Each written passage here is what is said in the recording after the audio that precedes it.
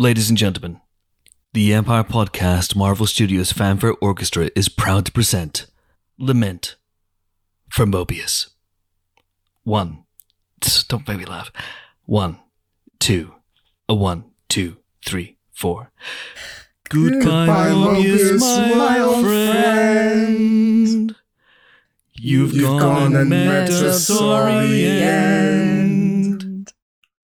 Because Ramona zapped you with her stick. It's okay, you'll be back next week. To show Rensselaer that time crime never pays. Far too high. Fuck the TVA. And that's the sound of jet skis. Bum, bum, bum, bum, bum, bum, bum, bum. Bum bum bum bum bum bum bum bum bum bum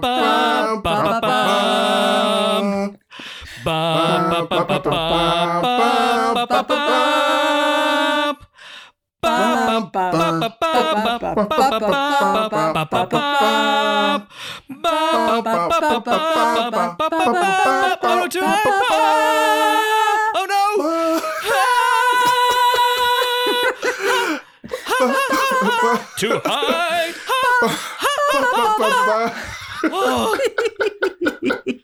Nailed it. One day I'm going to start that in the right key, and by right key I mean like low, so low that no one can hear it, which is probably the best way to listen to the Marvel Studios Fanfare Orchestra, in fairness, in a low key.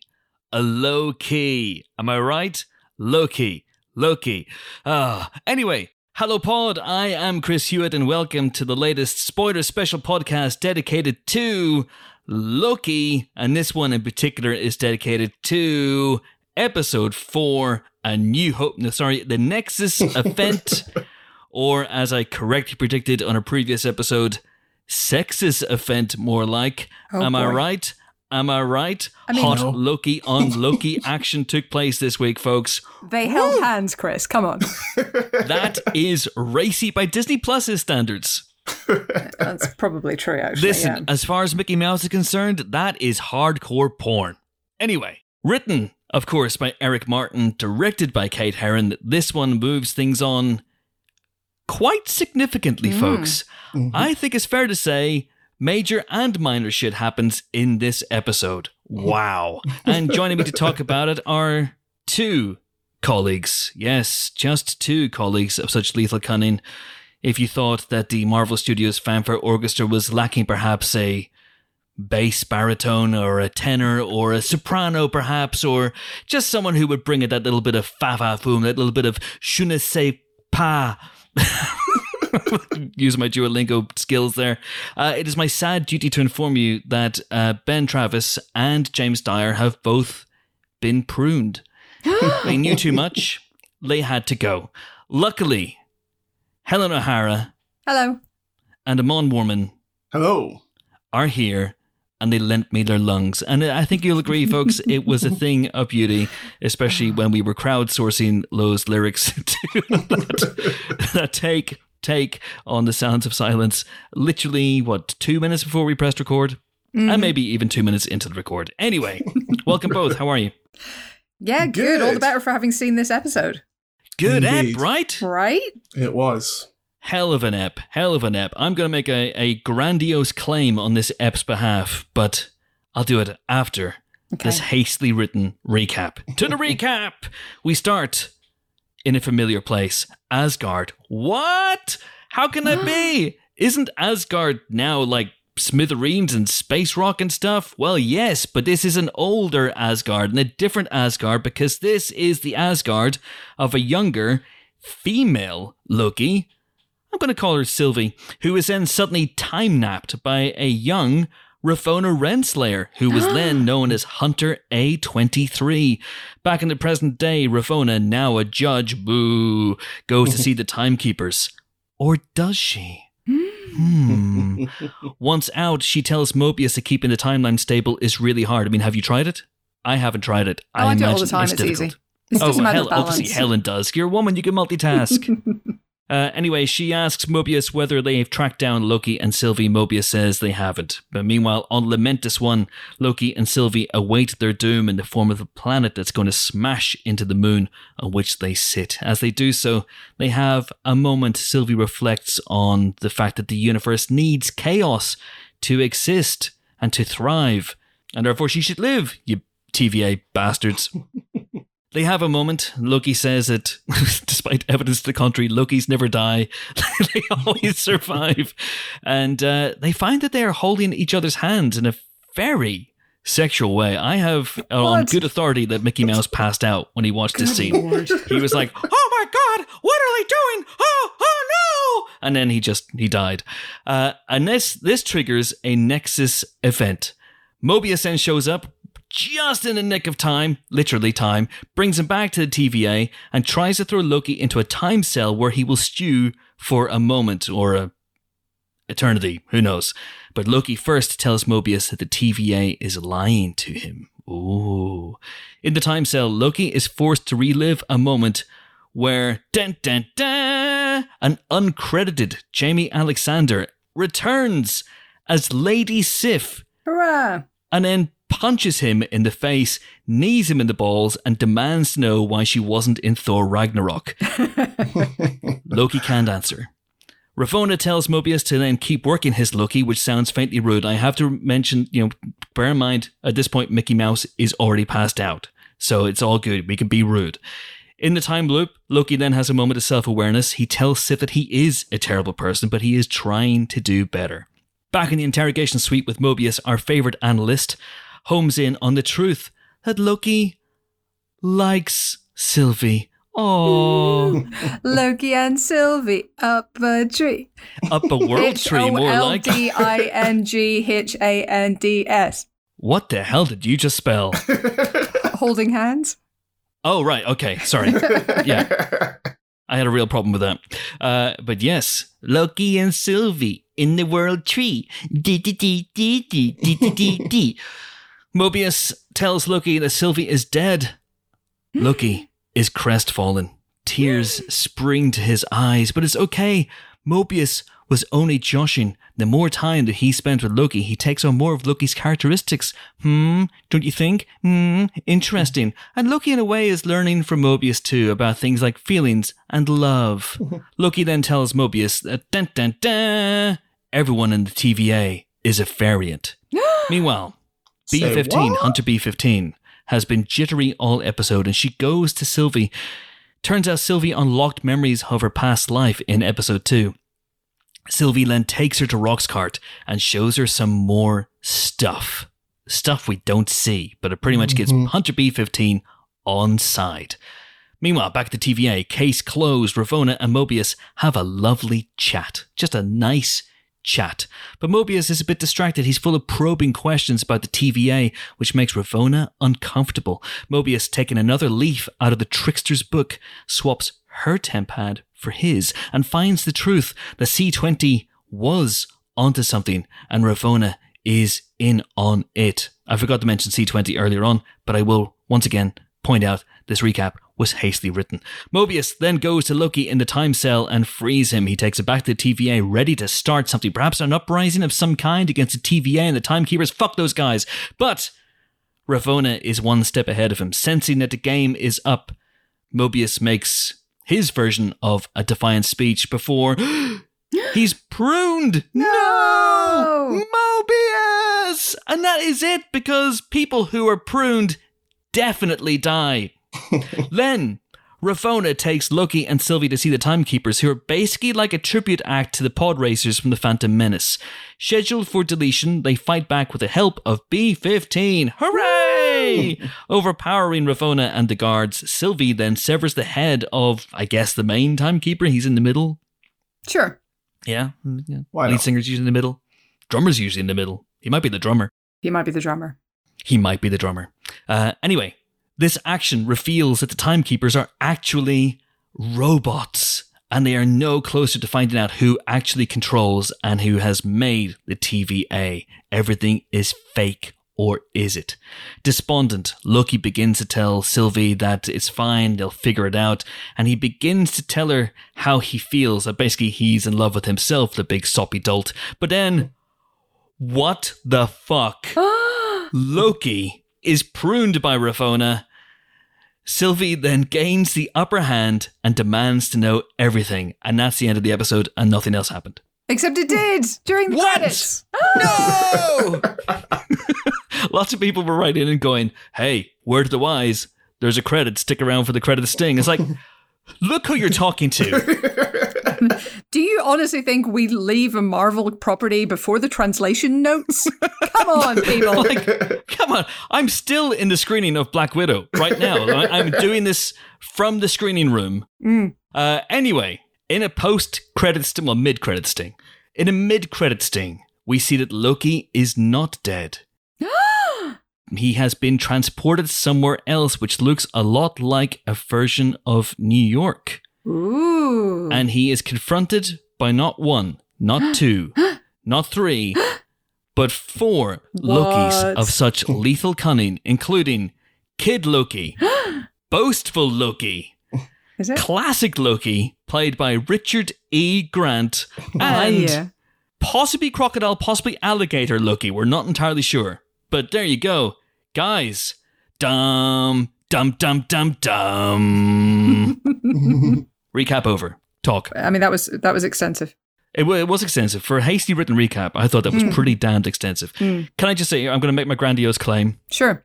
This episode is the best thing Marvel have done in Phase 4. And I know that's not saying an awful lot, given that Phase 4 at the moment only comprises Loki, WandaVision, Falcon and the Winter Soldier, and Black Widow. And we're not talking about Black Widow's quality in any way, shape, or form. And, it's good. Black Widow is very good. So no spoilers here, but yes. No spoilers. But the Black Widow, we enjoyed Black Widow. Good Black Widow, yes. Yeah. But this is a cracking episode of television. Yeah, not to agree with you, but yeah, I mean, I've been saying since episode 1 that I thought this was my favorite of the Marvel TV shows. And I mean, I have strong feelings about Black Widow, which we'll talk about at a future date, but it's up there. It's definitely up there. This is great plotting, because I feel like, WandaVision had to be incoherent. Its star is incoherent. That's her, that's the point of Wanda as a character, almost at this point in her life. And Falcon and Winter Soldier was incoherent for different reasons, I think. But this knows what it is and is just doing that and is incredibly focused, I think, for the most part, especially this episode, maybe more so than last week, and just is really good fun. I'm having such a nice time with it. Yeah, I'm not ready to make that grandiose claim. But I did really, really enjoy this episode. Now, I find it interesting because I know a lot of the rhetoric coming out of last week's episode was that it was too slow and not much plot happened and people were calling it a filler episode. But as I said last week, I don't think you can call that a filler episode because that it just focused more on character than plot for an episode. And if we don't have that episode, then this episode doesn't work nearly as well as it does. Episode 3 was necessary for episode 4 to be what it is. And I really enjoyed this episode. I think it had a really good balance of plot and character work, and it just worked. But yeah, I don't think anybody was complaining about the Loki and Sylvie scenes in episode 3. I think people were just complaining about we need to get to a place and get a thing, and what's our plan to do that kind of stuff, which I think that was the main sticking point for people, at least for me, I can say. I was loving all of the Loki. I was about to say Loki on Loki action, but I don't want to Mickey Mouse to faint again, so I just won't say that. But what the heck? Anyway, so but yes, I take your basic point, which is that we needed them to have that time together for any of this to work, and that is 100% correct. I absolutely agree. Yeah, this was great though. Yeah, it's a cracking episode. It's got pretty much everything you could want from one of these shows, with the exception, obviously, of hardcore Steve Rogers nudity Helen, but you can't have everything. Hey, and I've never asked for that, and you know it. No, of course you haven't. Dear Sant. It's got everything. It has great character development. It brings back Mobius. It advances, we've been asking ourselves a question since episode 1. Why has Gugu Mbatha-Raw signed on to star in a show and take on a role that for the first 3 episodes in particular was somewhat thankless? Mm-hmm. Yeah. And we had a feeling that something was going to come her way, and this is as much her episode, I would say, as anybody's. She's right there from the off, and it's got great action beats, it's got twists, it's got turns, it's got a great post-credit sting. I don't even know where to begin with this. I mean, we're probably almost 20 minutes into this already, and we're just about to begin. But it's got the character development, it's got a sad bit, a couple of sad bits, big shocks. Great post-credit sting, good action, and robots with stupid faces. Yes. Should we go with Gugu to begin with? Let's go with Gugu. Never a bad idea. Again, dear Santa.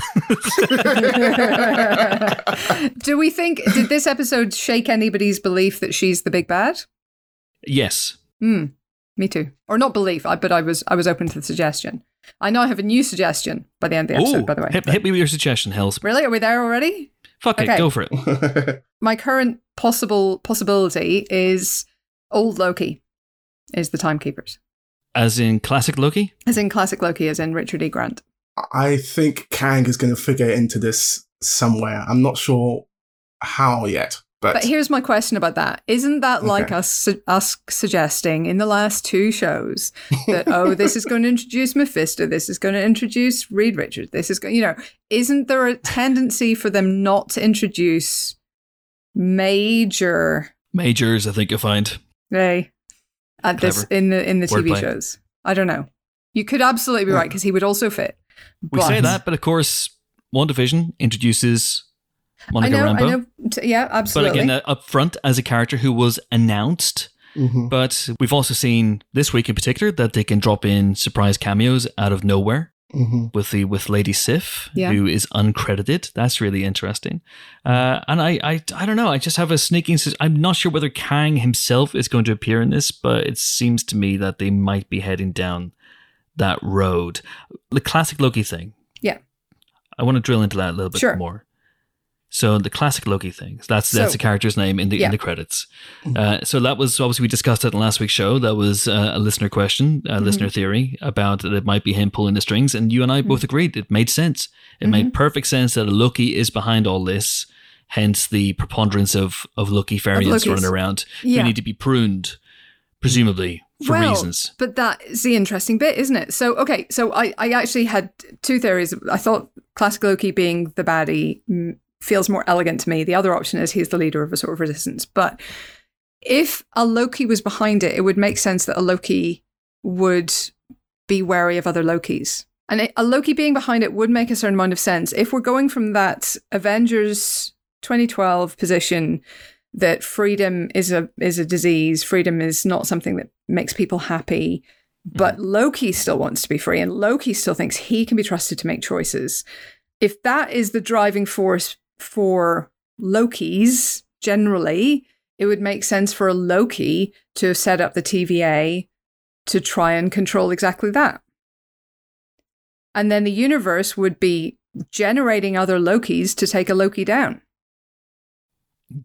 So it's like an antibody. Kinda, yeah. Yeah. Right. So your white blood cells are basically Lokis that are being generated by your body to fight off other Loki. Richard E. Grant. Yeah. Richard E. Grant is inside your body and you're not happy about it. Hang on. I should rephrase this. So Richard E. Grant has invaded your bloodstream. Apparently in this scenario, yes. Yeah. And then so your body goes, hang on a second. I'm not having Richard E. Grant in my veins. Thank you very much. And then generates all these different Loki variants in the hope that one of them will one day be able to fight him off. This makes sense. Yeah, something along those lines. It would be, that seems elegant to me in a way that this show has been quite elegant so far. And again, it all feeds into Loki's narcissism, which is much discussed this episode. Yes. And seems to be a key theme. And it would explain the sheer number of Loki variants, and it would explain the problems that the TVA has with, as they put it, the orphan demigods, when they are absolutely fine with Titans and Kree and, oh my goodness, significant vampires. Yes, I caught that too. Blade is coming. Blade is coming. Is he? So, well, not in that way. God. Mickey Mouse, cover your ears. Oh, no. Give him the smelling salts. I forgot who I was on a pod with for 1 second. So yeah. Anyway, it's very much a theory, and as ever on these shows, I know we are wrong about 90% of things as we go, and that's kind of part of the fun of it. So I look forward to being proven wrong or right. Who knows? Who cares? Amon, what do you think about this crazy theory? I like it. The logic is sound, but just Henry mentioned about how we theorize a lot, and then the answer just happens to be the most simplest explanation, which we said the first time out, but which we dismissed as being too simple. Like, it really was Agatha all along, for instance. So in the spirit of that, and in the spirit of the fact that we're dealing with time and so many different avenues of where they can just go with that, I think it would help Marvel out themselves if they just kept it as simple as possible. And the simplest explanation to me at this point is Kang being behind it all. And not to sort of get the full picture of how he's doing it at this point, because we've got in the Multiverse of Madness coming up, we've got Quantum Mania coming up. But that to me right now is the simplest explanation for everything. And simple would really benefit Marvel, given all the playing around and messing around they're going to do with time in future movies. So you reckon, basically, let's say this series ends with the TVA being taken down, but we don't ever see who was behind it in this series. They just leave it on a hanging note. Or a hanging note. I think we'll get something like a post-credit sequence with Ravonna having like a 30-second conversation with Kang, and that'll be it for like a while. Okay. I think that's about as much as we'll get. Entirely possible. I mean, I think this week really kind of undermined the Ramona is the big bad theories just by showing her as Ramona? Is this a Scott Pilgrim crossover?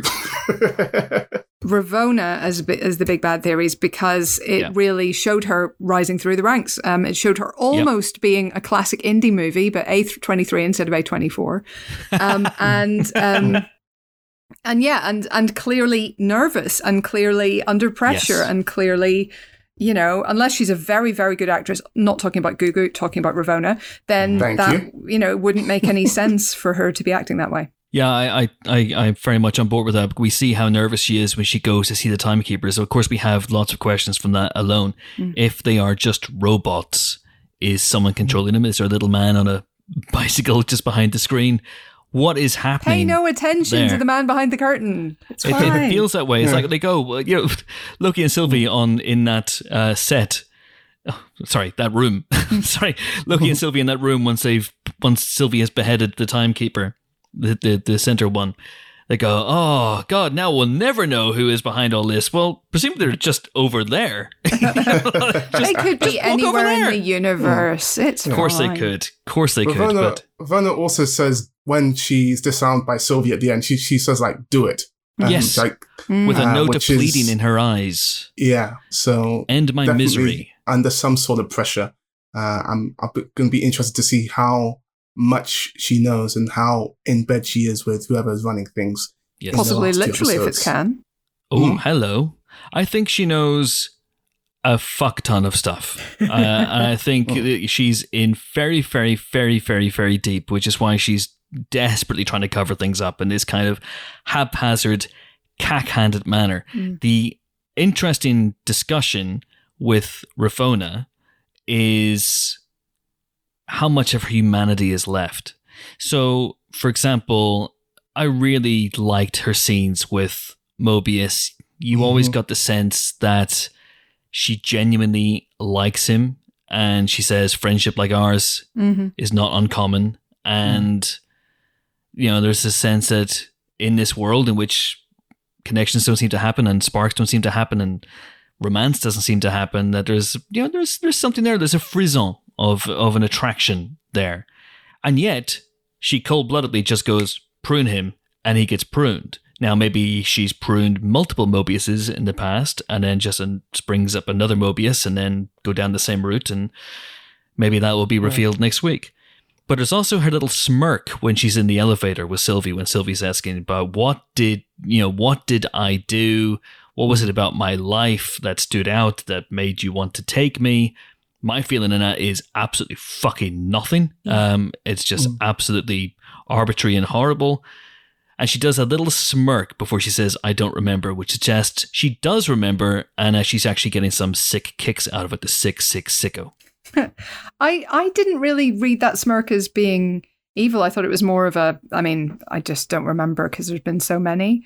And it felt like there wasn't an event, there wasn't an action that Sylvie took. And this ties into what she says herself about herself earlier in the episode, that her mere existence is a Nexus event. Her mere existence is a threat to the timeline. And I thought that sort of possibly tied into that rather than any malice there. Do you think it tied into the fact that maybe she was embarrassed that a little girl sort of, named her of course, tempad? That might factor into it as well. Makes you wonder how, if she was overpowered so easily and then it's her tempad that was stolen by this variant who has been a thorn in the TVA side for what we can only presume now has been centuries, right? Mm-hmm.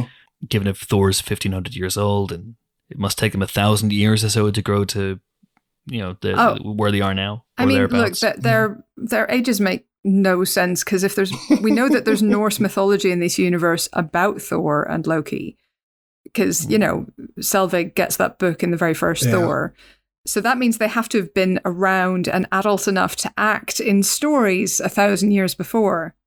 So I mean, it makes no fucking sense. Their whole timeline is fucked to begin with. So if they achieve.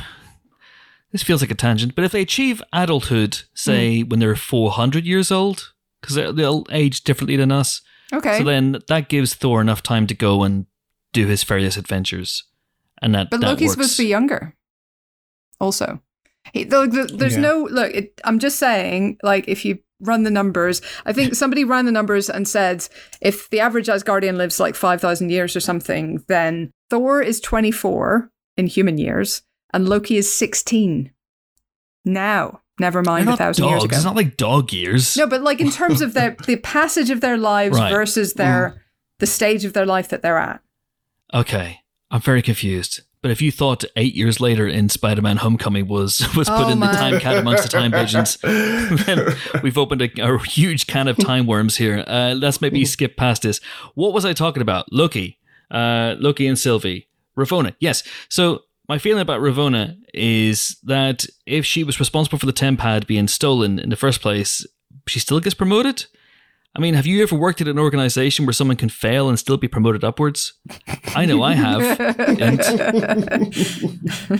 Wow, I hope I put the int in there quickly enough. Yeah, look, I think that's very understandable. If she's been a model employee in every other way, it makes sense. And apart from that one massive fuck up. Yeah, apart from that one. But like, if that is centuries ago. She's now a health secretary. Look, but that's kind of what I'm saying. Like, she can kiss up enough to the timekeepers, then you can still do well in your job. Yeah, I think it's going to be fascinating to see what happens with her in the last two episodes and exactly the extent of her culpability in all of this. I am more on board the Kang theory than the classic Loki theory. Okay. Because I don't think Kang is the same kind of baseless speculation that was Mephisto and Reed Richards and the X-Men, where there's literally nothing to suggest it, apart from obviously an X-Man turning up in WandaVision. But, that was a different thing. We've all explained it. It's all fine. But, that was people just literally going, a scientist? Well, that has to be Reed Richards, doesn't it? Well, it has to be Mephisto. We know that Kang has been cast. We know that he's going to be one of the big bads in Phase 4. We know he's a time dude. And so it makes sense and we know he's involved with Ravonna in the comics. They have history together. And so it all makes sense. Okay, but we know that Doctor Strange has been cast. We know he's going to be in Phase 4. And we know he has a connection to Wanda. And that still didn't mean he turned up. Yeah, but I think it's easier to get Jonathan Majors in your TV show at this point in time in his contract with Marvel than it is Benelin Cumberbund. Perhaps. But, we shall see. We shall see. For example, you can get Jamie Alexander in this. you're not going to get a Hemsworth, is what I'm saying. It was really nice to see Jamie Alexander again. It was so good to see her. Really good, yeah. So good to see her. We'll talk about that in a second, because I do want to talk about the post-credit scene, because the Richard D. Grant classic Loki thing has put me in mind of that for obvious reasons. So, Helen, your theory then, how does it hold up to the fact that he is in that final scene? What do we think is happening there? Where are they? And is that the Stark/Avengers Tower behind them? I don't know. There is a tower in... This whole podcast could be summed up as just going, I don't know. So, okay, there is actually a tower that shaped somewhere in Asia. I can't remember which city it's in, but that is a real shape of a real tower. I want to say Shanghai, but I'm pretty sure I'm wrong. So that could be in a real world other city, right? I think it's obviously a city out of time or out of space. Like it's going to be some weird alternate dimension or alternate timeline. I don't know. But if you were a bad Loki, you would want to misdirect any other Lokis and keep them distracted from you, maybe. By living in an alternate dimension with all the other Lokis? Well, keeping an eye on them, yeah. I don't know. Look, I'm not a Loki. I don't know. No. Listen, I'm not ruling anything out at this juncture. Mm-hmm. Absolutely. We're going to keep classic Loki being the bad guy on the table. But what do we make of that? Because this episode had a number of big shocks up its sleeve. And one was the pruning of Mobius, which really took me by surprise. We'll talk about that in a few seconds. I thought it was a beautiful moment, beautifully played as well by Owen Wilson. But that also led to the pruning of Loki, the Tom Hiddleston Loki, of course. And even though I had a sneaking suspicion it was coming because he was conspicuously turning his back on the unconscious lady who has a pruning stick. And I was like, yeah. Oh, there we go. Helen has just found Stark Tower exists. Yeah. And if Stark Tower exists. Saigon. Where? Saigon. Shit. Saigon. That's a quote from Apocalypse Now, by the way. That's not a comment on Saigon, which is a wonderful, wonderful city. And one day I would very much like to go there. Okay. Ditto. Should we go? Amon, let's go. Me and you. Let's do it. Empire Podcast Tour. Wait, hang on. Where are you two going? I want to come. You expressed no interest in coming, Helen. I just showed you a picture of Saigon. That's how much I love Saigon. That's not how you express interest in going to a place. Just showing someone a picture of it. If showing someone a picture of something was enough to make that thing manifest in real life, then Amon would be Mr. Gugu Mbata Raw by now. He's always showing us pictures of her. He does do that. He does do that. A lot. You have no idea, folks. You have no idea how many pictures. Anyway, what was I saying? Loki. This thing. Yes, so Loki gets pruned. And I did kind of feel, oh no, they're going to do something with Loki being pruned and this, but then it happened and it was like, oh my God, what's going to happen now? Was Tom Hiddleston bored and just wanted to go home? What's going to happen? And then, of course, we have the mid-credit sting. Now, what's your take on the mid-credit sting? I know I've asked that already, but you didn't answer to my satisfaction. Oh, fine. What's your take on the mid-credit sting? And also, do you feel, as someone did write into us, I think it's They Call Me Mr. Q. We're not taking questions yet, but They Call Me Mr. Q wrote in to say, did showing Loki in this wherever he is so quickly after he was pruned undermine the emotional impact and the shock of that moment? Because even by Marvel standards, that's bringing someone back pretty damn quickly after you kill them. Yeah. Or does the impact of seeing these 4 new Lokis and the what the fuck question, is that enough to take you bounding into the next episode? Yes, it is. Because you were never really going to be convinced that they were going to kill off our Loki with 2 episodes still to go. I mean, I don't think anybody out there really seriously thinks that was going to happen. Even if you think this show ends with our Loki handing over to Kid Loki or Sylvie or anybody else, and this is Tom Hiddleston's, last hurrah in the MCU, even if you think that's a possibility, nobody thinks he's going to give up after 4 out of 6 episodes, surely. Plus, that was amazing, seeing at least 3 more Lokis. I do wonder if... alligator Loki is a pet. But either way, I'm here for him. For 99% of other MCU characters, I would be annoyed that they showed a character who they've just killed off coming back so quickly. But when it comes to Loki, across the entire MCU, resurrection is just what he does. Yeah. So to have a Loki show without that being an aspect of the show would feel weird almost. He literally talked about it earlier in the episode. Lokis can lose, but we always survive. Exactly. Come on. Yeah. Lokis don't die, he lied. And then he says later on, I've lost track of the number of times I've been killed, so go ahead. Mm. Of course, he's saying it at this point when this Loki hasn't been killed. So, he died at the end of Thor. In theory. Did he? No, he fell off a thingy into a wormhole. Yeah. Did he? He's a god of mischief. He can survive, fall into the wormhole. That's just a typical Wednesday for him. Unbelievable. Odin's Day, is it? Oh, yeah. Well, it wouldn't be Thor's Day, would it? Could be Friday, close to his mum. Oh, is that where that comes from? I think it's actually a different Norse goddess, but yeah. Oh. Really? Yeah, there you go. Helen dropping knowledge. You know. Yeah. What about Monday?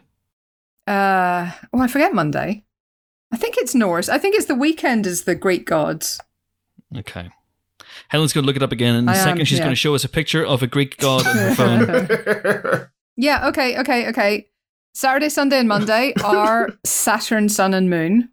Yeah. And then the rest are Germanic gods. So Tuesday Germanic gods? Yeah, like Norse. There's an overlap.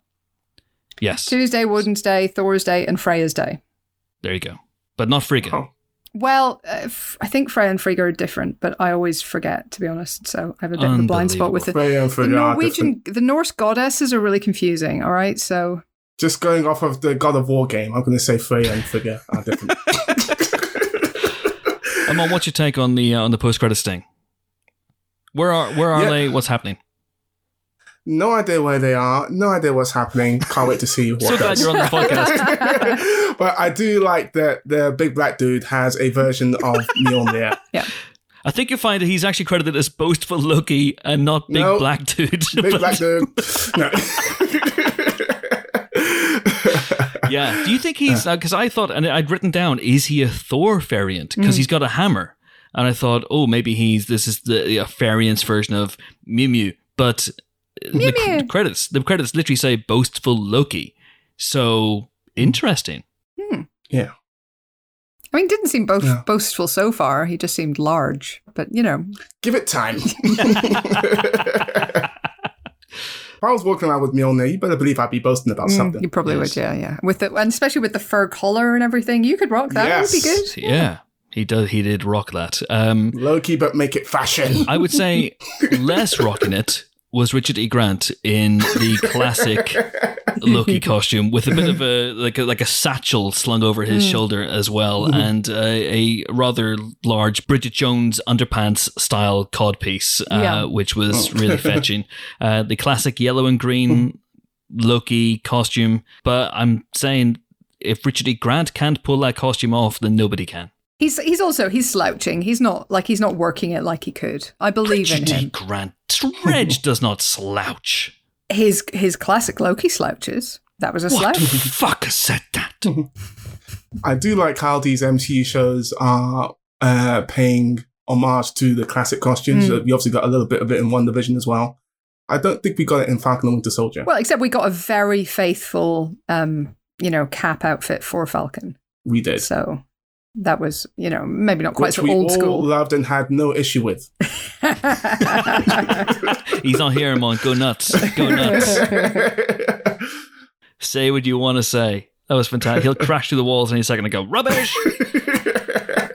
So, Boastful Loki is played by Diobia, and if I'm pronouncing this incorrectly, then my apologies, Diobia Operai, who is an English actor. You've seen him in all sorts of things, going all the way back to Alien 3. He is from Hackney, folks. He is from Hackney. He is 49 years old. He was in Alien 3. He was in Moulin Rouge very, very briefly. He was in...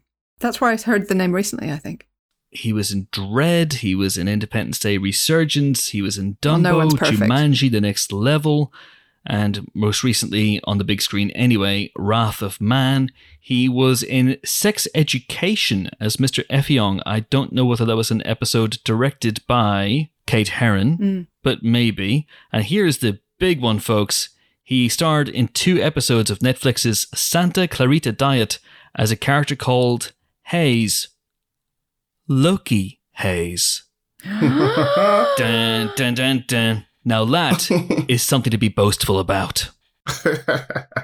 Man's got range. The man has got range. We are going to, I presume, find out exactly why he is boastful in next week's episode. Mm. But he's also a playwright. He wrote a play called Crazy Black Motherfucking Self, a dramedy about race, sexuality, and identity, which opened at the Royal Court Theatre in 2002. It was described by none other than the Guardian's Michael Billington as wild, raunchy, and funny. And he was in Game of Thrones. Oh, as well. Who? Ario Hota. Cool.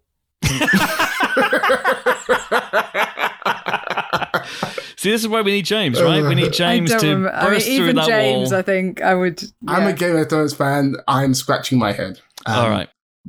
Then again, because the final season was so bad, I tried to wipe quite a bit of that from my mind. Okay. Well, we would also need James to burst through that wall and go, I think I'll find that the actor playing young Sylvie was Kaylee Fleming, who is best known, of course, as Judith Grimes in The Walking Dead. And then he would leave again. So she was in The Walking Dead, and Jack Field is Kid Loki. I have no idea who's playing the reptile. Okay, yeah, he was a personal bodyguard of Prince Doran Martell of Dorne. Okay. Right. So there we go. Well, fingers crossed. We'll see them next week. And I, too, have no idea where they are. I think they're on Earth somewhere. And this brings up something that's been raised in a number of questions by people. We are going to get to listener questions fairly soon, I promise you. But a number of people have written in pointing out that the TVA is very human. There's no other alien species anywhere in the TVA. Everything is based on something that seems to be originating on Earth. What's going on there? Oh, we did see someone else. We saw a Skrull being taken in the very first episode, I think. No, we saw a Skrull, but everyone who works at the TVA is absolutely. human. Yeah, but this, well, there's a couple of possible ways to handle this. Number one is, let's be honest, Earth has always had a particular centrality to Marvel Comics. It's weird, isn't it? But like a number of key events happen here, and like a number of the Infinity Stones ended up on Earth, which is kind of bizarre when we're just one little planet in the galaxy. So there is a weird Earth centricity that perhaps belies the creators rather than any kind of logic. I think there's also the fact that the Earth model of bipedal humanoids appears to be quite common in the galaxy, and we've met a lot of only very slight variations on that on other planets. So it's not beyond the realm of possibility that that would be an explanation. I think the main explanation is budget, for the same reason that most aliens in the entire Star Wars or Star Trek universe, and the Star Wars universe, are, humanoid bipeds with very few extra appendages or anything else. Yeah. It's mostly money, I suspect. But it may also be that, humans are particularly prone to variation. There's sometimes a suggestion, again, in literature, that we are particularly bloody-minded and that we therefore might be particularly prone to being variants. Possibly. I don't think it would cost that much to throw some prosthetics onto even a couple of the hunters, or to have one of them in green body paint or blue body paint. I think there is something about the fact that everything here is in English. Everything is based on something we've seen on Earth. It's some sort of bastardized, weird, badly photocopied version of something we've seen on Earth. And I wasn't really thinking about it. I was just kind of going along with it. Then a couple of people popped into my DMs with that question going, have you noticed that everything seems to be very human and very Earth-centric? And I suddenly thought, oh, hang on a second. Does that mean that whoever is behind this might be someone from Earth? Might be someone who's human? And this whole thing might be closer to home than we realized. It might be, in Croydon, for all we know. What, you think Trevor Slattery did it? I think Trevor Slattery is the mastermind behind this. Bloody hell. He panicked, but then he handled it. I have another thing to say about the TVA. While the storytelling's from the TVA, at the end of episode 2, Sylvie nukes the timeline. Yes. Yeah. And then they forget about it. We don't get anything about it. And, you know, it's an interesting, like, in a TV show, I'm not really thinking about that because we're like 2 weeks removed from that happening. But if I go back and watch this show from beginning to end as if it's like a long movie, that disconnect between this big old cliffhanger, the whole sacred timeline is getting nuked, and then having nothing following up on it, and then the next time we were back in the TVA, everything is pretty much fine. It's a little bit weird. I mean, I guess that's what they're meant to have been doing last week, but you're right. I think we could have had a line or something about that of, you know, well, now we've somewhat got it under control again, so we can finally go looking for the two of them, blah, blah, blah. And we don't really get that this week. Yeah. It feels like something they've either just forgotten about or that wasn't the main thrust, ultimately, of what was going to create the Nexus event. The Nexus event of this episode. Because when I read the episode title just before I clicked play this morning, I was like, oh, the Nexus event. So we must be picking up from that. And it's about Mobius is going out into the universe, the time-verse, and trying to put out all the fires that Sylvie has started. And meanwhile, somehow Loki and Sylvie are going to, and with a single leap, they were free. They're gonna do that. But it wasn't that at all. The Nexus event that the title refers to is, of course, boom chicka wow wow. It's Loki getting it on with Holding Loki. Hands. There's some skin rubbing, and that'll do for me. Wow. I've uploaded this episode to Pornhub, by the way. Wow. Yeah, so that is the Nexus event. So what do we make of that? That seems to be everything else, all the time bombs, all the reset charges. That seems to have been a red herring, and presumably then just teams of hunters went out and dealt with it, and it's fine. Yeah. Or fine-ish. And Fine-ish, the main maybe. thing is these two people being attracted to each other. Yeah, I think that's interesting, isn't it? Because it implies that basically a Loki having feelings, call it love, call it whatever you want, for any other person in the universe, even himself or herself, is a Nexus event in and of itself. And we have seen Loki care about Thor before. Like, there is genuine feeling there, I think, beneath it all. But this kind of connection maybe is not something that he or maybe she has experienced before, and that seems to be the nexus of the event. Yeah, absolutely. Because, like, I love that we're getting a moment like that in an episode where we're also getting. That's why I think the memory which Loki is forced to relive over and over again is interesting, because he's clearly internalized what Sif said to him all those years ago. You will always be alone. You're destined to be alone. So he's sort of internalized that, and he's not even, you know, paying any mind to it throughout the rest of his entire life until this moment when he meets this woman or this version of himself. She says you deserve to be alone and you always will be. Like, it's the deserve, I think. And I think it's not so much that he's internalized that message coming from her as she's recognized something he feels about himself. I think that was there already, and I think that's why it hit and hurt as hard as it did. Yeah, that's interesting, because you say as well that he's obviously had feelings for Thor, and he's not been shy in showing his feelings for other people. From Frigga, you know, he's truly gutted when Frigga dies in the Dark World. He's very, very sad, obviously, when Odin dies, you know, which is one of the reasons why he calls himself Odin's son at the end of, at the beginning of Infinity War. I think he even cares somewhat for, you know, maybe the Fun Boy 3 or whatever they're called. Warriors. Yeah, that's it. The Warriors 3. And Sif as well. But he clearly also cares for Mobius. I mean, that is genuine shock and pain. And he's not sad or fearful, I think, for what may come for him. Because, you know, Lokis don't die, and, you know, they'll take whatever you throw at them. But I think he genuinely is, like, you know, a couple of times in this episode, Mobius makes the point of using the word friend. And, you know, that's a very Owen Wilson thing. You know, you get Owen Wilson, all these buddy comedies going all the way back to Shanghai Noon and Wedding Crashers and I Spy and Zoolander, and, you know, and the most important thing for an Owen Wilson character for me is that an Owen Wilson character values friendship above all other things. And that's what kind of happens here. Like, Owen Wilson has imbued Mobius with an innate Owen Wilsoniness. And friendship is hugely important to him. And he has begun to see, because he's a big old softy at heart, he's begun to see Loki as a friend. And that in turn softens Loki. And that thing I said in the recap, I wasn't being facetious.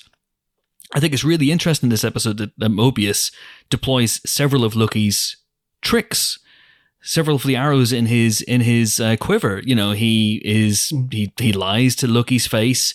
He deceives Ravonna a couple of times, and then conversely, Loki is beginning to, some of Mobius's warmth and what we now know is humanity is seeping into Loki as well and making this wonderful connection. And, I'm actually glad in a way that they showed that pruning isn't the end of it, because whenever they killed Mobius, I was, wow, that was a big shock, a big impact. But we'll get on to that in a second. But the idea is that basically Loki is someone who has had this ability to care for other people. He does care for Mobius, there's no question about that. But this, as he even says himself, is new for him with Sylvie at the end. This feels like, dare I said, love. And also, it is weird, as Mobius points out. It's really freaky and like, what the hell? We talked about it last week. There was a sense that there was an attraction there, certainly from his point of view, that this is maybe the first person who's not Thor. Although there's a description of him at one point where he's talking about her with Mobius, where he says... he calls him a seismic narcissist. A seismic narcissist. You fell for yourself. He says of Sylvie, she's difficult and irritating and tries to hit me all the time. And I thought, hang on, he's just described his brother, which makes this attraction even weirder, actually. But I mean, in fairness, he's talking about a lot of people, and you've always seen that there's a little bit of that in him. Like when Jane Foster hit him for New York, and he suddenly kind of warms to her and sparks to her and goes, "Oh, I like her." There's a little bit of maybe it's one of his kinks. I wouldn't like to speculate, lest Mickey Mouse get upset again. But there's but there's definitely a thing there. And I love the idea that, it was their sort of attachment that caused this chaos, caused this Nexus event. And look, I know what you mean about, like, Loki has lots of connections. I don't think I'm talking about he's talking about his feelings for other people. I think it's the conviction he has that he will drive them away. Which, in fairness, he usually does. So it's not that he can't care about someone. It's that, and this one is a qualitatively different caring about, but it's more that he is convinced that his nature will ultimately alienate them from him. And maybe that isn't true of him or herself. Are you getting the sense this is perhaps a bit more one-sided from him than it is from her? In that last moment, with the hands on her shoulders, I was really worried that she was going to turn him down. And I was like, oh no, oh, that's so awful. But he's then misread the signs. Loki also does hate himself as well as being a narcissist. It's a really complicated thing. So it would kind of fit. For a second, I thought that. But on my second watch, I sort of, was looking out for this. And she is the one who sort of motions to get handsy in that first sequence. Oh my God, you guys, your definition of handsy is really weird. Like, handsy is not holding hands. That is, oh my goodness. That's third base. They got the third base in that moment, didn't they? I'm going to need to draw you guys some diagrams. Your poor wife. So yeah, she sort of makes the initial move. Does that work for you? It's not a move. Holding hands with someone in the face of certain death, or apparently certain death, is not a move per se, I wouldn't think. I don't know, guys. Well, that's us told, Amon. That's us told. It's reciprocal, I think. Yeah. Okay, but where do you think it's going to go? Because this is really interesting, isn't it? I mean, again, we have to have filtered all of this through the prism of this is a Disney Plus show. Mickey Mouse is monitoring all in his Mickey Mouse Timekeeper's Hall. 3 giant animatronic Mickey Mouses monitor all Disney Plus and Marvel content and Pixar at the same time. So like that animatronic Abe Lincoln in Disney World that is terrifying. Yes. Or is it more like the terrifying figures in the Small World ride? Oh, God! Ah! Lose your mind. No, do not want. No. But, this is for all of its subversion and risk taking and bold storytelling steps. It's still a show on Disney Plus that has to be, down with the kids. And are they really going to, and obviously they're not going to show Loki fucking himself, but, is this a show that can actually go there and have a relationship between, again, we can't define what this is. It's not masturbation. It is technically not masturbation. But what is it? It's not incest. Self-care. It's self-care. Sorry. What is going on here? But can you see Disney doing this? Although, hey, wait a minute, guys! I've just realized something. All our lives, we've been told that Mickey Mouse and Minnie Mouse are hus mouse and wife mouse. But what if Minnie Mouse is actually a Mickey Mouse variant? What? Okay. We don't know that Minnie Mouse is not a Mickey variant. I'm just going to leave that aside, like a really long way aside, okay? We don't have time in this podcast to get into that issue. I think this Loki or one of these Lokis will probably sabotage themselves. That's what I think. And so if Mickey is worried, I feel like nature will take its course in the sense that one of these Lokis will fuck it up. You don't think this is like a when Loki met Loki type situation, and it's gonna end with Loki realizing that when you want to spend the rest of your life with someone, especially when that someone is you, then you want the rest of your life to start right away. And then he runs through the streets of this weird TVA Manhattan. land. Yeah. Okay. Yeah. If one of the Lokis does sort of screw the other, oh gosh, sorry. Oh, no. You potty mouth. Screw over Get the out. If one of them turns their back on the other, I think it will be Sylvie. Everything that we've seen from Hiddleston's Loki suggests that he's fallen. Even though I still think it's reciprocal, I think he's definitely fallen more for her than she for him at this point. And she is still very much, even just from the final shot of this episode, dedicated to the mission. And if... Yeah. I don't think she sees him in that way. No, I don't. Believe me, I've been friend-zoned quite a lot in my life, and I know the friend zone when I see it. And he is absolutely in the friend zone right now. He is making a leap.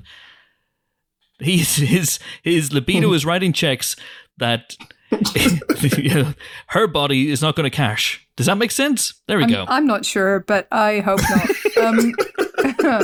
I took the final scene. You could read it either way. You could read it as, determination. It's not just about the mission. It's also just about what has just happened to him and finding out more about how the TVA works, because that would be the way to get him back, presumably.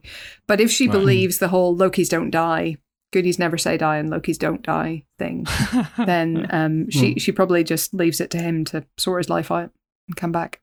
We'll take some listener questions in a second, but first I want to talk about the Mobius scene and Mobius in this episode, who is fantastic. Owen Wilson's great, and last week was fun, but I really missed Owen Wilson in this, and we hope that he's going to be back. The fact that Loki has gone to some sort of different realm would seem to indicate that everyone who gets pruned suffers the same fate. So I would suspect that we will see Mobius, and maybe more than one Mobius. Yeah. Let's hope. I would agree with that. I think the coaster scene from a couple episodes back pretty much indicates that this is not the first time he's been reset, as it were.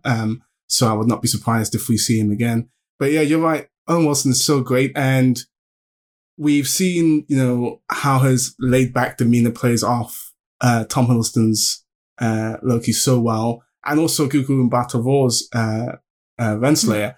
But we haven't really seen that demeanor channeled in this way, because when he realizes that he's been betrayed, he makes you feel that gentle demeanor, he makes you feel the hurt that much more. We haven't really seen him channel that talent in that way until this episode, and it really works. It's also going to be interesting if there is more than one Mobius, because they're very smart. They're very, very, very smart. They're, up there challenging Loki. And, what was it? Loki playing checkers and old Mobius playing chess. I feel like that's a really interesting possibility going forward. And I'm intrigued to see how all this ties into things that we still know are coming. Like we've seen an image in trailers of the Vote Loki thing. Yes. Is this a sort of... Really good comment, by the way. Yeah, I've read it. Yeah, it's good. Yeah, it's really great. But yeah, I wonder if it's a sort of who will lead us, all these variants, all these Lokis, all these Mobiuses, all these whoever else, who will lead us against the TVA potentially. That could be an interesting way to go in episode 5. And of course, one other thing to consider with Mobius is that variants aren't necessarily played by the same person. In fact, that's absolutely not the case with Loki. We haven't seen a single other Hiddleston, apart from in that brief run-through of potential other Lokis, including the Tour de France Loki, which is still a joke that makes me laugh. But you have Richard E. Grant, you have 4 different Lokis in this episode alone, plus Sylvie. So there's every chance. So next week we might potentially, unless this is it for Mobius, in which case, Jesus, farewell and thanks for playing. Nope. Don't think it is. But next week we'll either have multiple Owen Wilsons, which is going to be a delight, and we may even have them all, all have different appearances. So one may look like Hansel, he's so hot right now, and one, of course, may look like Mobius with the moustache. Or we could have 5 or 6 different Mobiuses played by people who have an Owen Wilson vibe. We could have the other Wilson brothers. Let's get Luke and Andrea in here. Come on, that'd be hilarious. Let's make it happen. I refuse to believe that Loki is going to end without giving us at least 10 seconds of Owen Wilson on the jet ski. Surely it has to. Surely it's got to happen. I mean, I don't know how it's got to happen. There doesn't seem to be a lot of water in the TVA headquarters. It doesn't seem to be a lot of opportunity for him to get a bit of a run up on the jet ski, but it must happen. If anyone can make it happen, it is Mobius. At this point, I will take it, put it like, after all the translation credits at the end of episode 6, just give me like a 10-second thing after that. I'll be fine. Just has to happen. I don't look at those credits anymore as just, the people who are voicing Loki in different countries. I look at them as variants. Yeah. And, but when you think about it, there's lots of really subtle setup work, I think, for the future, whether we do get to meet Kang and that lovely little throwaway line that you guys have already said about vampires, which is delivered. And I think Owen Wilson's the only person who could have delivered that line. It's a very elegant way of setting up in this crazy topsy-turvy universe, there are vampires. And if you're going to have vampires, you'll need a vampire killer. Buffy! There we go. Buffy That's where you were going, confirmed. Right? Buffy confirmed in Marvel Cinematic Universe. But we have been dancing around it all episode, and Amon, you mentioned a little bit about it, but his last scene is a beautiful piece of understated acting because he comes out, he finds that they're surrounded by Rafona and her men, and it's just this wonderful masterclass in realization. I'm not getting out of this. Yeah. All right, I'm going to go out, not fighting necessarily, but I'm going to go out defiant. And because I'm Owen Wilson, I'm going to go out talking about jet skis. And I thought it was just a really beautiful moment. There's a moment where he looks down when he realizes, you know what, this is it for me. I'm not getting out of this. I thought it was just beautifully done. And just like the scene between him and Hiddleston, the sort of his kind of laugh at himself. So I'm supposed to trust the word of 2 Lokis. And then the Hiddleston, the killer, well, how about you trust the word of a friend? It's really lovely, guys. They're friends. They made a buddy. No. Yeah, that entire scene is great. I think Wilson's like, you can be anyone, anything that you want to be, in case you've been told something different by someone. Yeah. Which obviously he has by him in that episode. And then the reaction Hiddleston has to that is just besties. I love it. There's one thing that really distracted me in that scene, and it is the dumbest thing in the world to be distracted by, but I'm just going to share it with you so you can share my pain. Okay. So when he comes through that golden archway, not McDonald's, you can see the shape of the gold leaves that were put on. So they come in little squares. You can actually see the shape of the squares.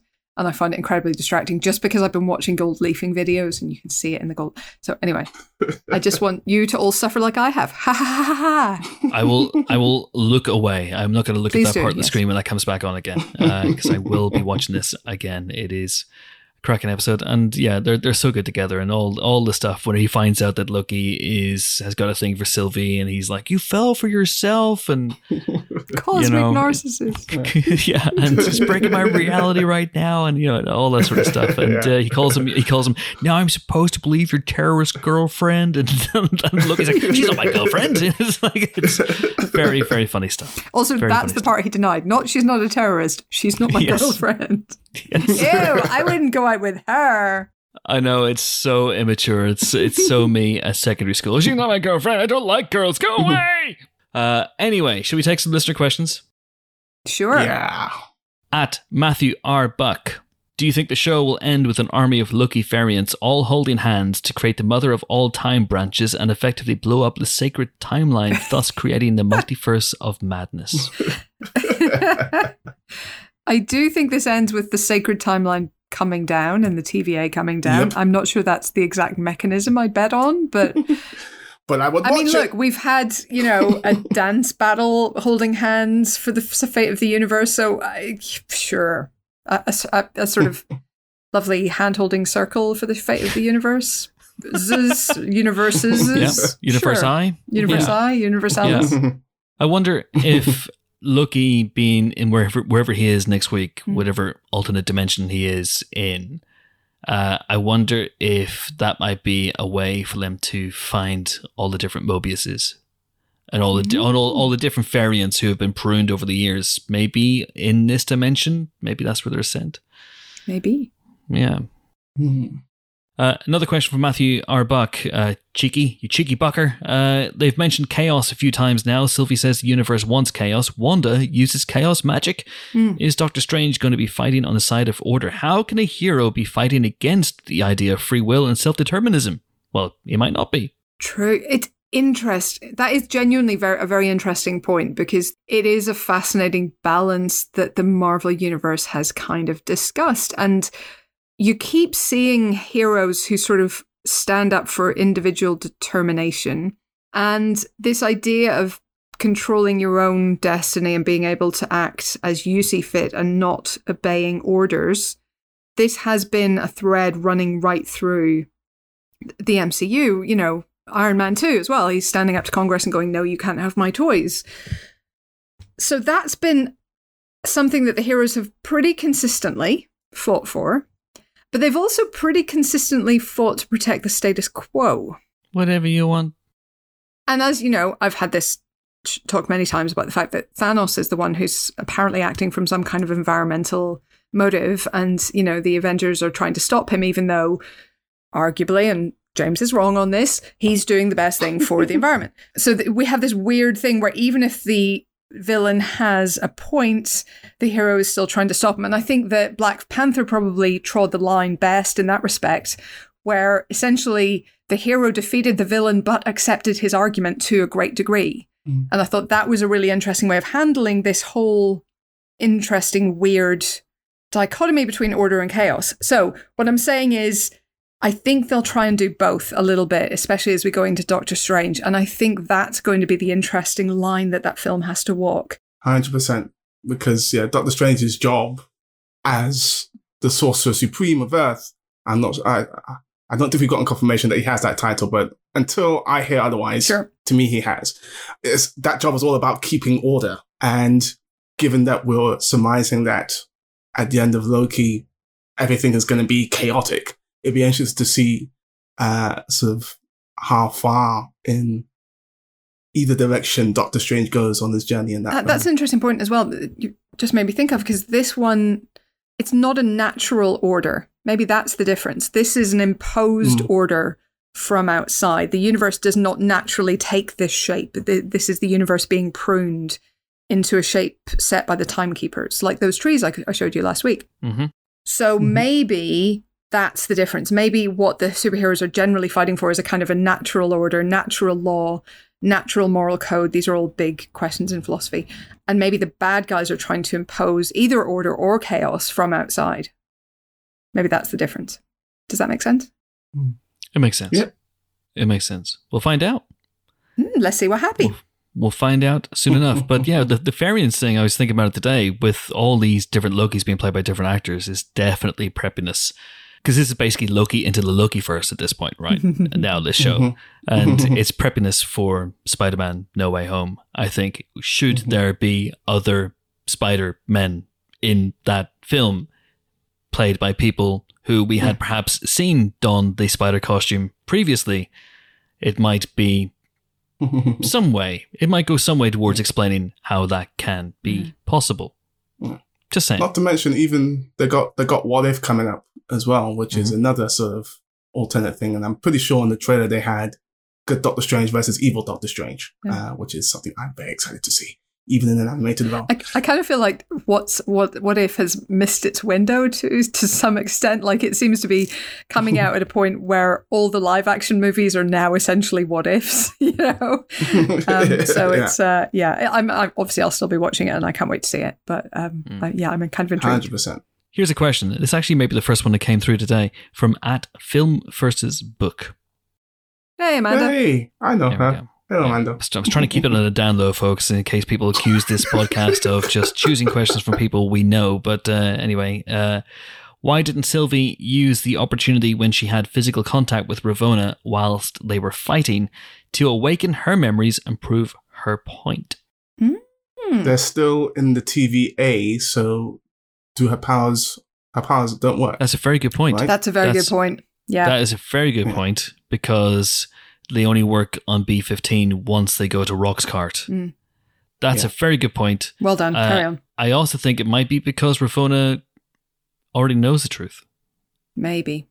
Or some element of it. But it would be different to feeling it. You know, it's like, you know, this Loki knows the truth of his future but hasn't been through it. So, you know, there's still a difference there. But yeah, I think that's probably right. Very good point, because this is basically why our Loki, TH Loki, Hiddle's Loki, is not magicking all over the place and illusion projection and duplication casting. He's not doing all that sort of stuff during the fight. Just on that TVA thing, which I didn't mention before, I really loved the whole image of the golden elevator, especially in terms of American politics over the last 5 years. I thought that was a really clever point. And I also love the logo on the inside. So it's like it's either, because it's turned on its side or not, so it's either like an infinity sign or like an hourglass. I thought that's great design for the timekeepers. That was superb. Well done, that production designer. Well done, them.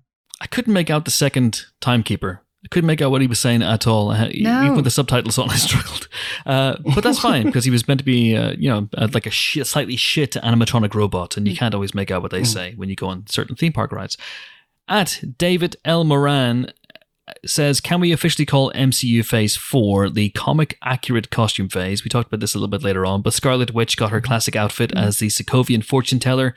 Faux Quicksilver got his blue and silver costume and hair. Vision got his Mexican wrestler outfit. Sam got his red, white, and blue cap suit.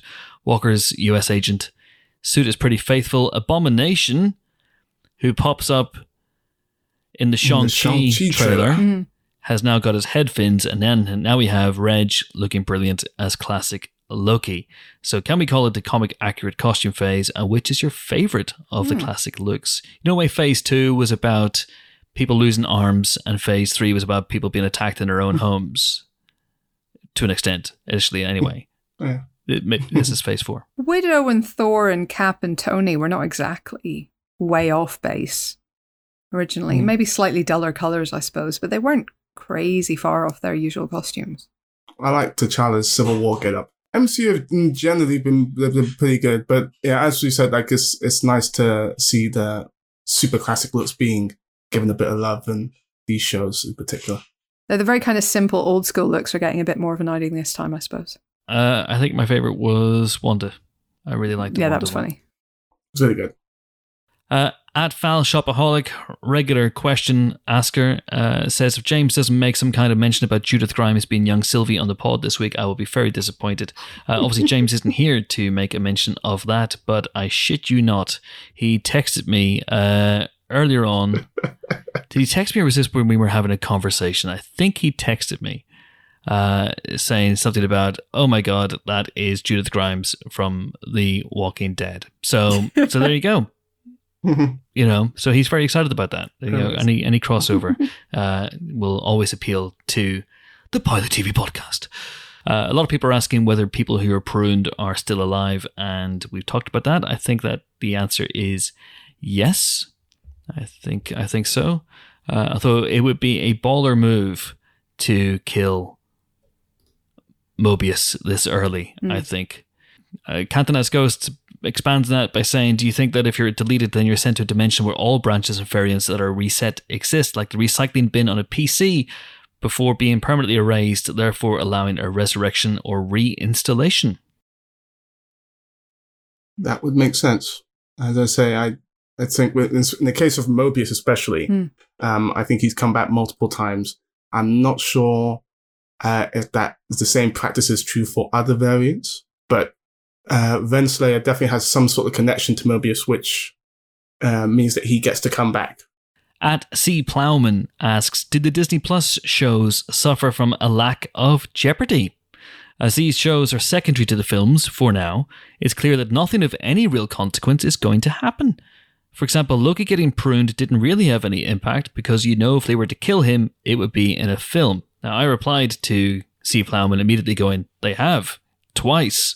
He's still knocking around. So you could argue the films suffer from a lack of jeopardy as well. In that case, nothing is irreversible unless, of course, it's you know who. Contractual. Yeah.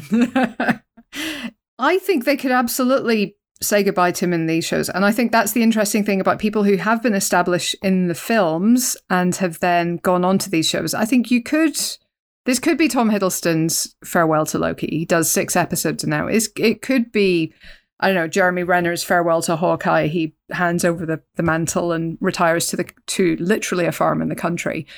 That's, I think, entirely possible. I mean, the only one I thought definitely wasn't going to be that was Falcon and Winter Soldier, where I felt like they were going to keep those pieces on the board for sure.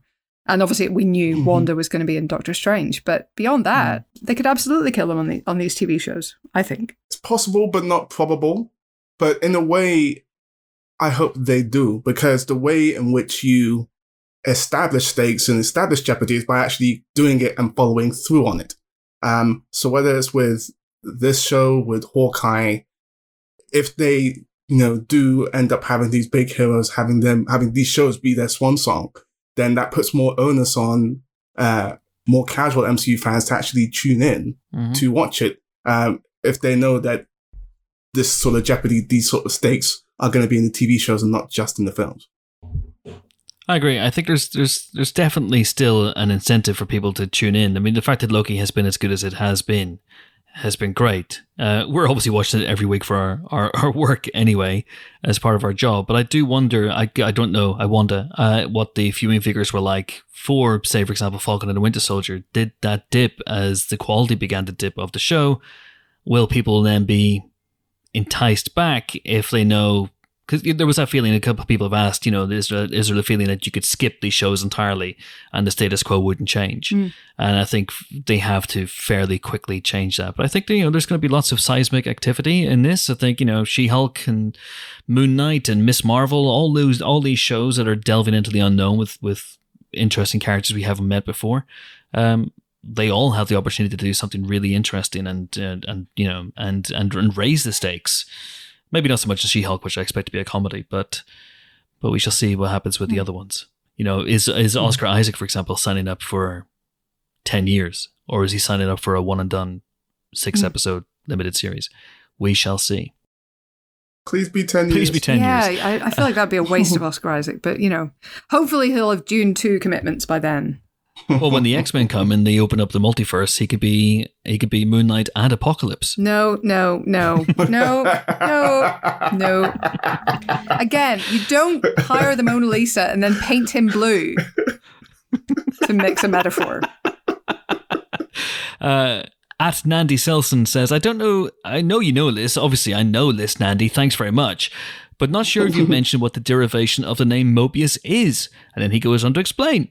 It's a mathematical term normally used in relation to a Mobius strip, e.g. a strip of paper looped and joined at the ends to form a twisty surface that only has one side, so you can go the whole way round the loop of paper and still be on the same side. which fits with what you were saying about how you think Mobius is in a time loop, repeating the same actions again and again. And yes, someone else sent in, the fact that when Tony basically comes up with the theory of time travel, he calls it a Mobius strip in Endgame. That's what it is. It's looping back. He puts it in a Mobius strip format, doesn't he? Whatever it is he's working with, and that would make sense. It's a sort of impossible shape is the idea, isn't it? Yeah, absolutely. And that is why Mobius is called Mobius. And the final question is more of a theory. It comes from @ChristopherBaxter @bag1982 on Twitter. And he says, this is a theory from a friend of mine, Zach Kruger from the USA, goes to a different school, you wouldn't know him. This is fueled by Loki's apparent ability to rewind time last week and the theory that Loki is in possession of a time stone. I'm not sure that's what's happening here. Certainly he wouldn't be able to use it in the TVA, which is why he's powerless. But he's the god of mischief, he's a trickster, but I still feel if he had pocketed a time stone and was using it in that way, we, the audience, would have been tipped off to it by now. Yeah, I think so. 100%. But there you go. But anyway, anything else you want to talk about really, really quickly? Any other moments? Any other things? I think all the people we've given shout outs to over the last few weeks, this is a really well written script. Michael Waldron, the creator and the head writer in the show, is doing a fantastic job. He's really, really well directed by Kate Herron, who is, I'd love to see her continue in the MCU on the big screen, perhaps after this.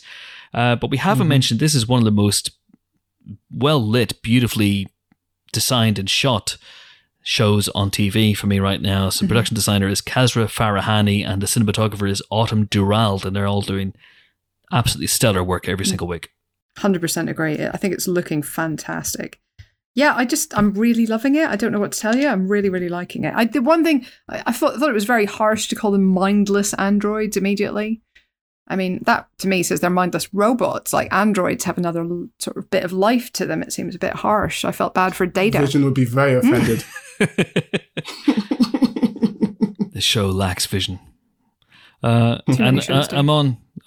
do you want to check your bank account? Yes, thank you for reminding me. And that deposit has gone through. So let's talk about Natalie Holt and her amazing score. Finally followed your advice, Chris. If you're good at something, never do it for free. Let us clarify that you're joking. Yes, okay, fine, Helen, I am joking. But not about Natalie Holt's amazing score, which is fantastic. There's a couple of moments to me in this episode which really stick out. When Sylvie is recounting her story early on, the music, it feels like a lament, which is obviously ironic given that it's taking place on Lamentus 1. But it actually reminded me of Mark Mothersbaugh's score for Thor Ragnarok when Odin passes away, which is similar in the musical sense. It's similar in a really good way. And then the moment we spoke about it earlier, when Mobius is killed, the big brass in the slow rendition of the theme in that moment really underscores how much that death impacts Loki. It's a really powerful piece of music that just underlines everything in that scene. So yeah, she's doing some really, really great work, and it's really good to see, people acknowledging that online as well. I think there have been times in the past when scores in the MCU have gotten a bad rap, undeservedly, in my opinion. But people seem to be really taken to Natalie Holt's score, and that is for good reason. Also, we should say a word about Wunmi Masako in this, because I feel like the decision not to show the memory that she's seeing is totally the right one, because you're seeing it all in her face. She's just so good. She doesn't say a word, and you still get the whole thing in that moment. And I think it's brilliantly, brilliantly done. Yeah. I like that, I completely agree in that we all see it on her face and some fantastic acting performance. I still would have liked to have seen it. Fair enough. Tell, not show, Amon. Tell, not show. Come on. We got to fill in the blanks ourselves at some point. Anyway, I think that is it. On that note, that is it for our latest, possibly longest, I'm not sure, Loki spoiler special. Join us next week for the penultimate episode. Oh, I'm getting nervous about these episodes now, because I really hope that they stick the landing of this thing. And I'm sure they will. I'm sure they will. Join us next week for more Loki-related fun. But until then, until that auspicious occasion, until we meet again, it is goodbye from my just two colleagues of such lethal cunning. Squadcast names. Such a shame that Amon, you didn't go for just kind of an asshole and a bad friend. Instead, you've gone for insult, slap, punch, repeat. Yes. Peace. Amon Warmann, there he is. Endlessly kneed in the balls by Lady Sif. And it is goodbye from the folksy, dopey insult from the folksy dope, Helen O'Hara. Toodaloo. And it's goodbye from me, the latest and perhaps greatest of all the Loki variants. Yes, it's me, shambolic, slightly inept, slightly overweight, balding Loki. Thank you so much for listening. I'm off to touch myself and see if I can't trigger a Nexus event. Chris, on the arm, Helen, on the arm. Oh my God. Mickey, it's all right. Stay where you are. Oh God, Mickey, no! We need a crash garden here. Stat! Oh, I'm coding out! Go towards the light! Go towards the light! Oh! Why is he telling himself to go to the light? Thank you for listening. See you next week. Bye.